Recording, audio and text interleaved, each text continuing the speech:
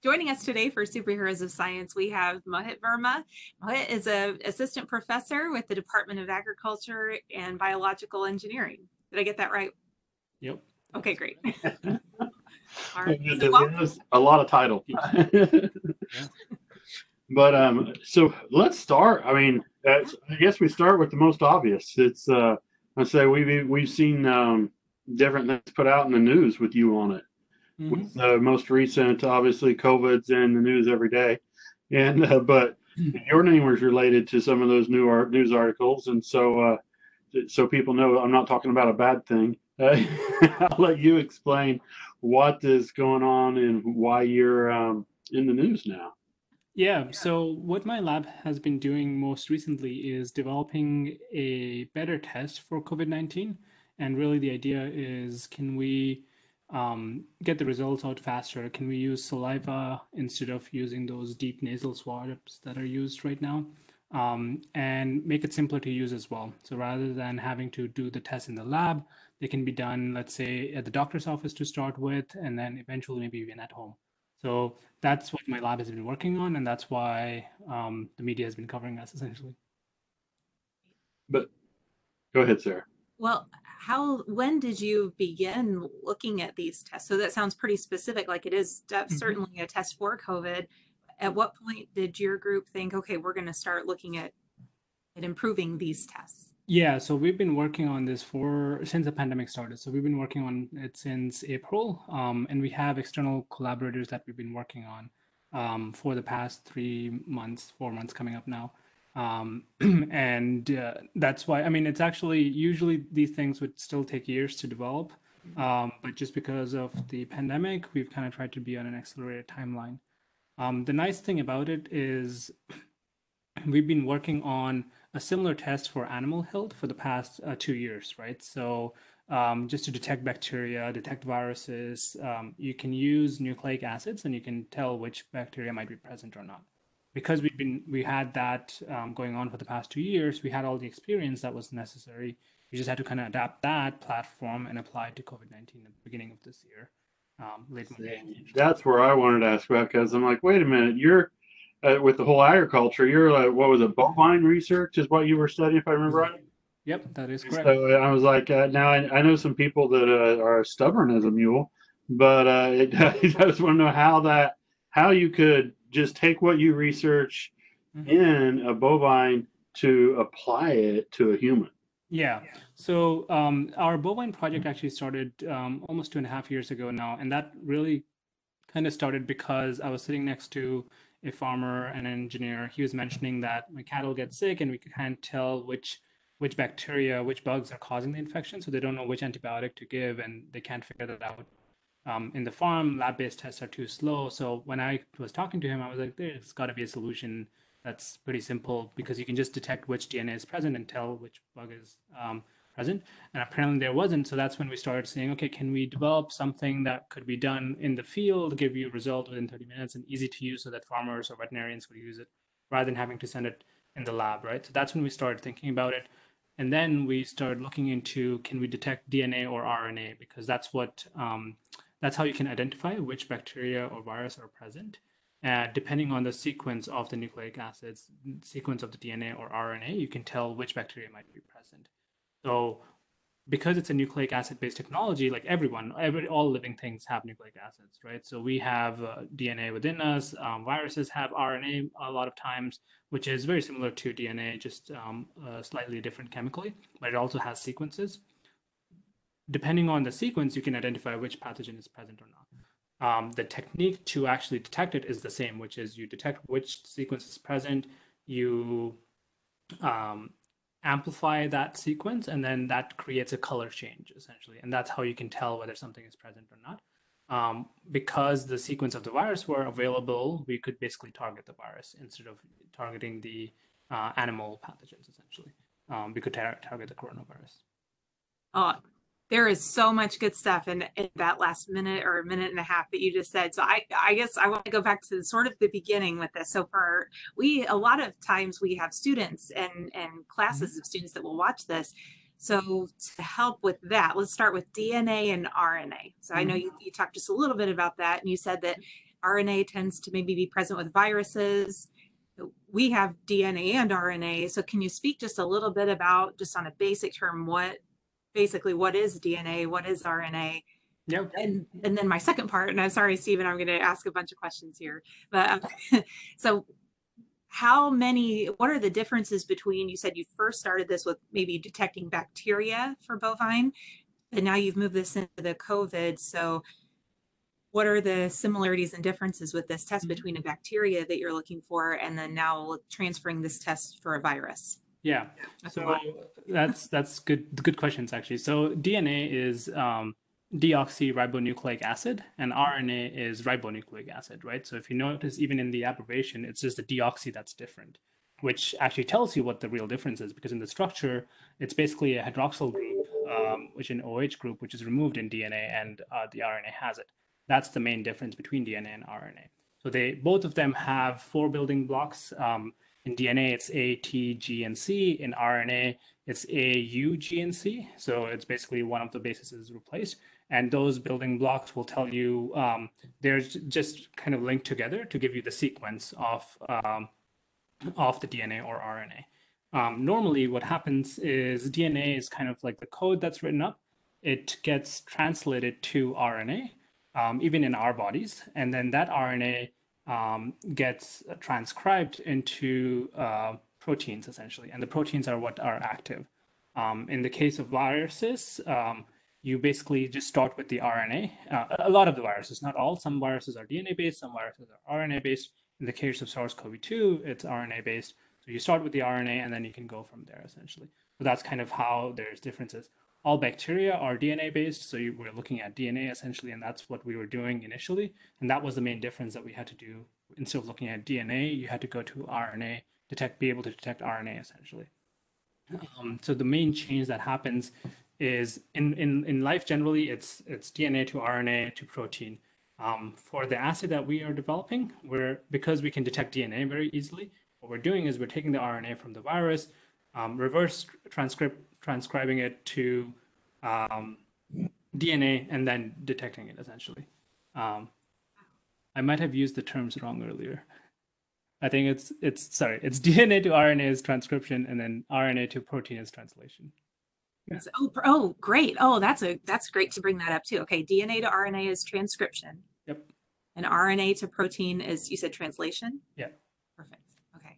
I remember these terms from biology, but it's been a while. So very good. Same here. It's been quite a while for me. But yeah, so it's like, I know I've heard of DNA. Yeah, I remember that vaguely from biology. Yeah. And I know I see it on Jurassic Park and other movies where they're trying to replicate DNA. So, but once you go beyond that, I'm like, oh, well, it's been a while.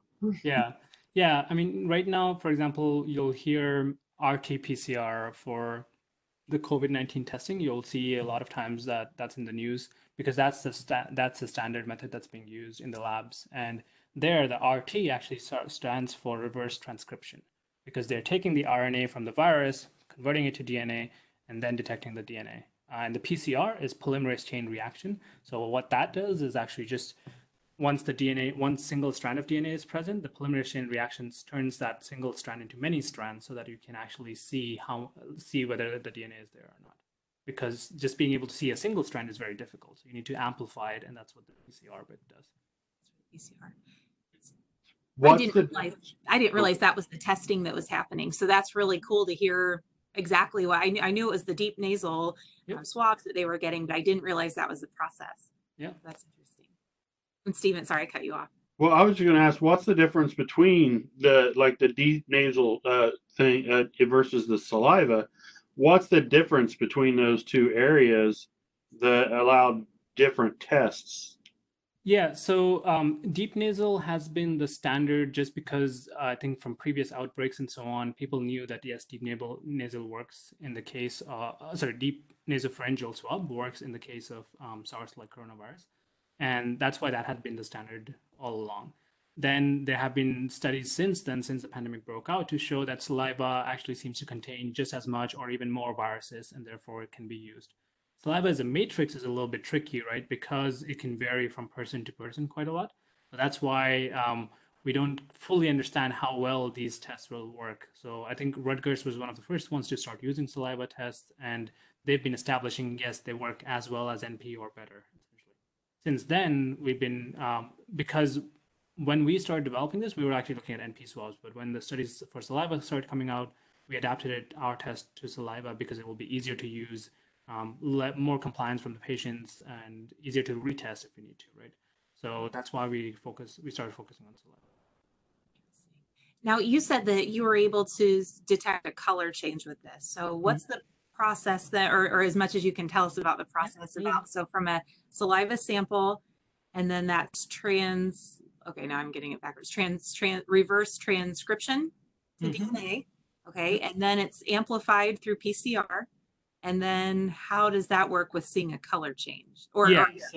So this is where we actually distinguish ourselves. So the standard lab method is PCR, and because PCR is a sensitive reaction, you actually need to process your sample before that reaction can happen. So that's why you need to extract the RNA, make sure that's pure, you don't have any interfering agents, and then do PCR, and then you get the result. In that case, what happens is you can typically use a fluorescent dye, and that fluorescent dye will bind to the double-stranded DNA as it's being amplified, and the signal in fluorescence will increase, and that's what you detect. So that's the typical lab procedure. But what we're doing is we're using a different method. The reverse transcription part is still the same, so we're doing that part, but we're using a different method instead of PCR, and it's called loop-mediated isothermal amplification, or LAMP for short. So the main difference between PCR and LAMP is in PCR, what you need to do is to amplify the DNA, you need to keep changing the temperature up and down, keep cycling it.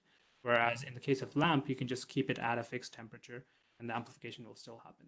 What that does is now you just need a heater, just like a hot plate or like a water bath, and you can do the amplification instead of needing this expensive equipment, usually like a thermocycler, which you need for PCR.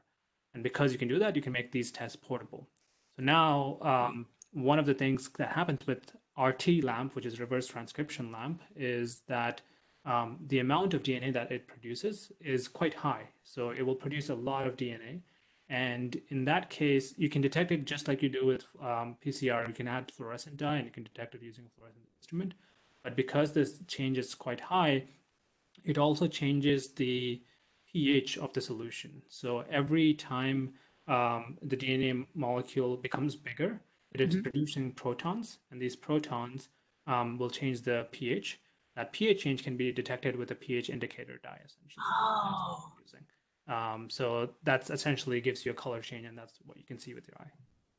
So this sounds a little simpler than the up and down with the temperature and the fluorescent dye. If you can detect it with a pH indicator and keep it at one simple temperature, would you be able to then feasibly get results a little quicker? Yeah, so because it doesn't involve so many steps, that's why we can get the results on site in this heater kind of thing, and you can just read them right away. Wow. That's the whole advantage. We're going after 30 minutes is our goal. Right now we're at 45, but yeah, definitely trying to keep that under an hour. And rather than having to send the samples off somewhere, you get the results. Just do it right there. Wow. Yeah, that is awesome. Yeah. And so with the research you were doing on bovine, was that through saliva also then? So there we're looking at nasal swabs because it is a respiratory disease, and that's what's shown over there, that nasal swabs and nasopharyngeal swabs are kind of equivalent. So it's a very similar thing. Nasal swabs are also fairly easy to get, right? So in the case of animals, we were looking at nasal swabs, and then that swab goes into, let's say, water, so that you can take that water and do the same kind of test. So that's what we do. Okay. How close are you to having this where it could, or are you already to the point where you can be using this with people, or are you still? So yeah, not quite. So to get there, what you need to do is you need to get an FDA approval under their emergency use authorization or EUA. Right now, what we have is in the lab, it works well. So we've been showing some color changes and so on. And we're in the process of getting into clinical studies, essentially, to show that it works well. And that's where our partners are helping us, basically, and getting that those studies going on. So once the clinical study is done, sometime in August, most likely in about a week. The clinical study will last about a week, and once that's done, those results go into your emergency use authorization, and then you get FDA approval, essentially. So sometime in August is where our goal is right now, to get that going. At the beginning, we're targeting point of care markets, which means that at the doctor's office or the pharmacy office, something like that.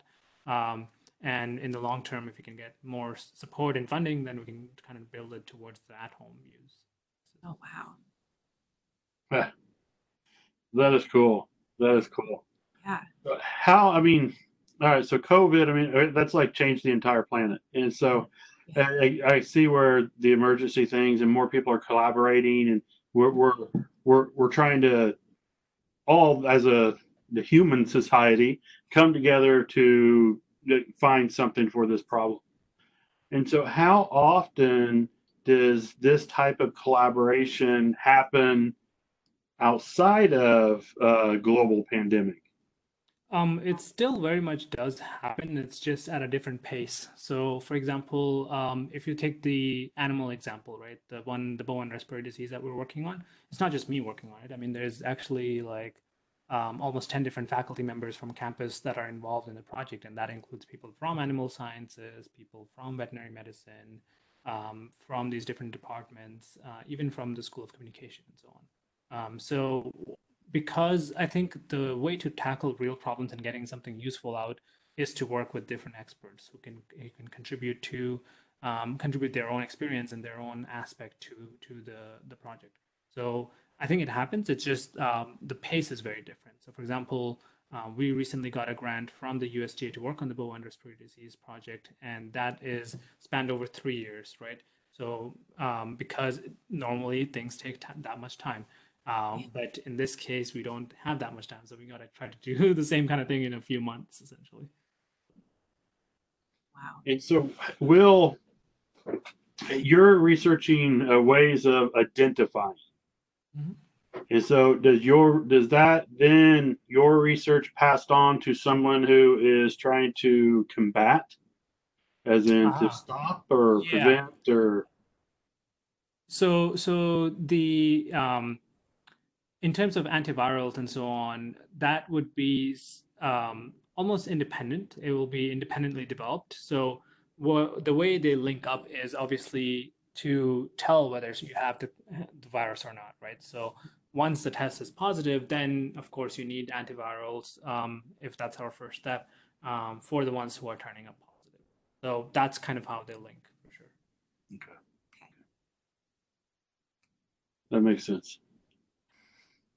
And it's good. It's because they're working on that now, and you're working on this, and so we don't have to wait on you to figure out for sure how to identify it before we can start finding the cure or exactly. Yeah, antiviral or whatever we call it. Yeah, and a lot of people on campus are working on that as well, I believe. Wow. That's awesome. And so, what your area? If I'm thinking if someone's like, well, I think I would like to go in and be able to do something like that. So you're all right. I know we said at the beginning, but is both biology and ag both is a combination, right? Mm-hmm. Yes, although I don't actually have a ag background. So my training has been in, for example, my bachelor's was in nanotechnology engineering from University of Waterloo in Canada, and my PhD was in the same thing. It was in nanotechnology essentially. And then I did my postdoc in the Department of Chemistry and Chemical Biology at Harvard University under Professor George Whitesides, and then I came over here. So I kind of just have a very diverse background. And during my training in nanotechnology, during my PhD, I actually started applying tools and methods from nanotechnology into microbiological problems. So we were detecting pathogens back then. That's how I kind of got more into microbiology and microbiome related research. So that's my training. And then when I came here is when I started learning about these problems in ag, where I could use this training that I had, and that's how I started applying it. So as an engineer, I think we're always kind of solving problems. That's the key thing. That's the common thing amongst all engineers, and that's how I've been as well. we kind of get intrigued by whatever problems are there. So Now, how big of a jump was it to go from, I'm thinking of the prefixes, so to go from studying nanotechnology to then going to microbiology? Because to me, that sounds like quite a jump in terms of scale, but was it, I mean, not knowing anything about these. Yeah, so nanotechnology obviously deals with anything in the 1 to 100 nanometer scale, right? And then um, it, typically a lot of it is about material science. So, for example, what I was working on was gold nanoparticles. And of course, we all know about gold, it's golden in color and as bulk material. But what happens is when you take those gold to the small size, in that size range of 20 nanometers, let's say, then it changes color to red or blue, depending on the size. And that gold you can use to detect bacteria. So what happens is if you have a single particle, it will look red.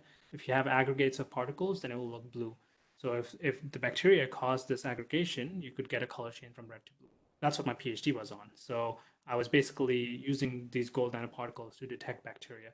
And bacteria are about 1,000 nanometer in size, let's say. Okay. So you can have multiple gold nanoparticles interact with bacteria and work at that scale. Viruses are in the 200 nanometer range Okay. or smaller. So it's kind of all in the same scale within an order of magnitude. And the training in nanotechnology is actually quite diverse. So we learn biochemistry, we learn all these different things, which actually help, which were useful for me to get into microbiology and learn microbiology during my research. So it wasn't that difficult, at least for me, it wasn't that difficult of a transition. But yeah. Very neat. How did you get started on that path? And I guess the second question for students interested in things like this, maybe detecting bacteria and detecting viruses, what would you suggest that they start with at the high school level to start their path towards something like this?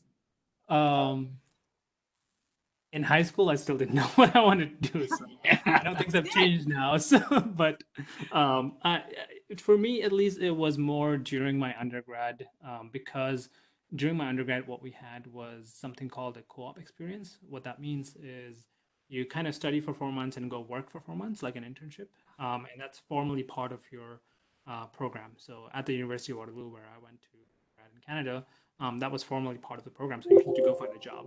And during those jobs is where I actually learned what I enjoy and what I don't enjoy. And one of the things I really did enjoy is when I started working in a lab with a professor, because there was a lot of independent research, a lot of new things that no one has done before. And it was really about exploring. And that's when I learned, oh, I really like these kind of things. And that's how I picked it. So generally, I think it's a good idea to get some experience and just try it out, kind of, and see what you like. That's how you learn about. It's a lot of hands-on training and experiential training, and that's how you learn whether you get into this field. But I like that. Are we talking about being open-minded and just trying new things and seeing what you like? Yeah. I mean, those are things that we tell kids all the time. Yeah. And it's coming from you is going to have a lot more credibility. I love the idea that you would, like you said, classes for several months and then a job for several months, and so you get the hands-on, almost like a trial. Is this for me? Yep. And then maybe if it's not, it sounds like you could switch up, and there really aren't any penalties. And yeah, exactly. So there were, for example, in my case, there were 4 different co-op terms, and you could choose a different job each time if you wanted. So yeah, definitely, that's very useful. I think that's how I figured out what my career path was. So it was very useful.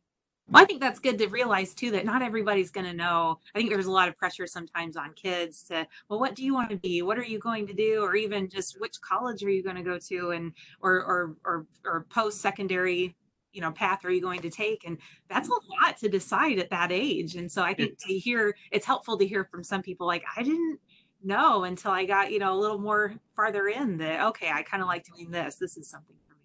Yeah, definitely. For example, in my case, I was deciding between aerospace engineering and nanotechnology, 2 very different things. And who knows where you would have ended up if I went to aerospace.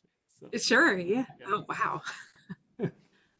Well, I don't know. I think you're our STEM poster child because, you're an engineer doing science, creating technology. And it's like you're proof that, when we tell students that yeah, all these are interconnected so well that it's obviously you're our proof for that these things are interconnected and how important they are to be a part of each other.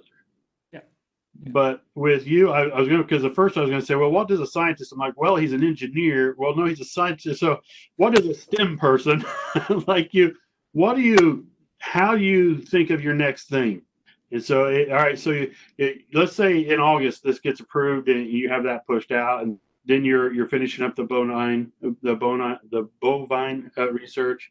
And so, how do you figure out what the next thing you're going to study to do to create to improve the world with? So a lot of times, it actually also depends on where you are in your career. So right now, as a faculty, a lot of times I am essentially looking at what are the new ideas that people are looking for solutions to. I can give you an example. For example, this bovine respiratory disease project, right? It started because I was sitting next to a farmer and he told me this is a real problem. And that's why I was like, okay, let's come up with a solution. So, and because we had that platform going, then earlier last year, actually, so around December 2019, DARPA, which is the Defense Research Agency Act, kind of had this call for proposals for how do you create devices that can be rapidly reconfigured in case there was a pandemic, right? So this was early before the pandemic, and we were like, okay, I think we could do it. We could use some of our expertise, and we got the team together to try to put a proposal together for that. And then when March came around and then there was actually a pandemic, we were like, okay, the DARPA plan was 4 years long. It will take a long time to get that going.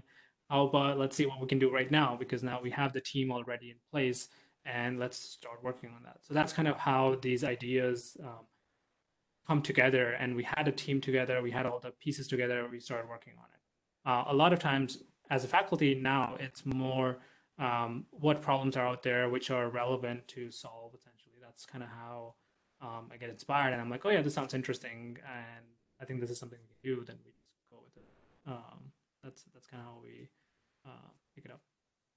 Yeah, so I really like that you mentioned sitting and listening or just speaking with someone out on the front lines, like a farmer who this is a real problem. To me, that's perfect, because that just brings home that communication and just really yourself going out and talking to the people that are right there that are dealing with these. So how often do you get opportunities to interact with people where it almost sounds like where the problems originate? Yeah. I mean, Purdue is nice. That's the biggest thing in my department, right? In agriculture and biological engineering, and being in both College of Agriculture and College of Engineering, we actually get to see a lot of different people from different backgrounds. And Purdue, I think, does a good job of actually almost holding these networking events. And that's where this conversation actually happened.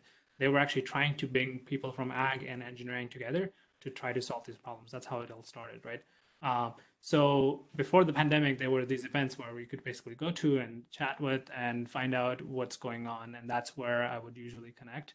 Now it will depend on things like conferences or something else. Actually, that's where it happens. Really, it's these networking events where you get to talk to people, and they're like, "Oh yeah, this is a problem. Why don't you try it? Could your platform work for this or something like that?" Then we go from there. Every few months or so, I would say. I love that. And I think that just takes effort on everyone's part, really, to stay involved and to stay networking with others. And I imagine now it might be a little more of a challenge right now until everyone's used to this new way of doing things. But yeah, exactly. Yeah, good point. But it's the whole networking thing. That's cool. Yeah. I mean, that is really neat. Yeah, and it's we tell students again the importance of being able to communicate with people, and how important that is for science, for anything you do. Being able to communicate with others is a skill that we want to work on. And so for you guys to be able to talk to each other and start sharing ideas enough that where it would click, and you guys go, we could collaborate on this, we could make something happen. Yep. Which leads to that, then leads to you helping identify people who, are part of a global pandemic. Yeah. You never thought you would be here. Yeah, exactly. Exactly. Yeah. And I myself am an introvert, so I don't really go out go and go talk to people or something like that. So it definitely takes effort. So yeah. Well, That's thank you. awesome. This is awesome to hear about. I appreciate your time and speaking to us today about this. Yes, Of course. we appreciate this immensely. This is really, really good. Hey, this is amazing. Thank you for listening to our podcast. Please hit the subscribe button so you'll continue to hear about new and exciting STEM-related work being done. Tweet us questions, suggestions, and requests at Purdue SOS or email us at k12science@purdue.edu. Until next time, be super, and remember, you are someone's hero. Boiler up! Hammer down.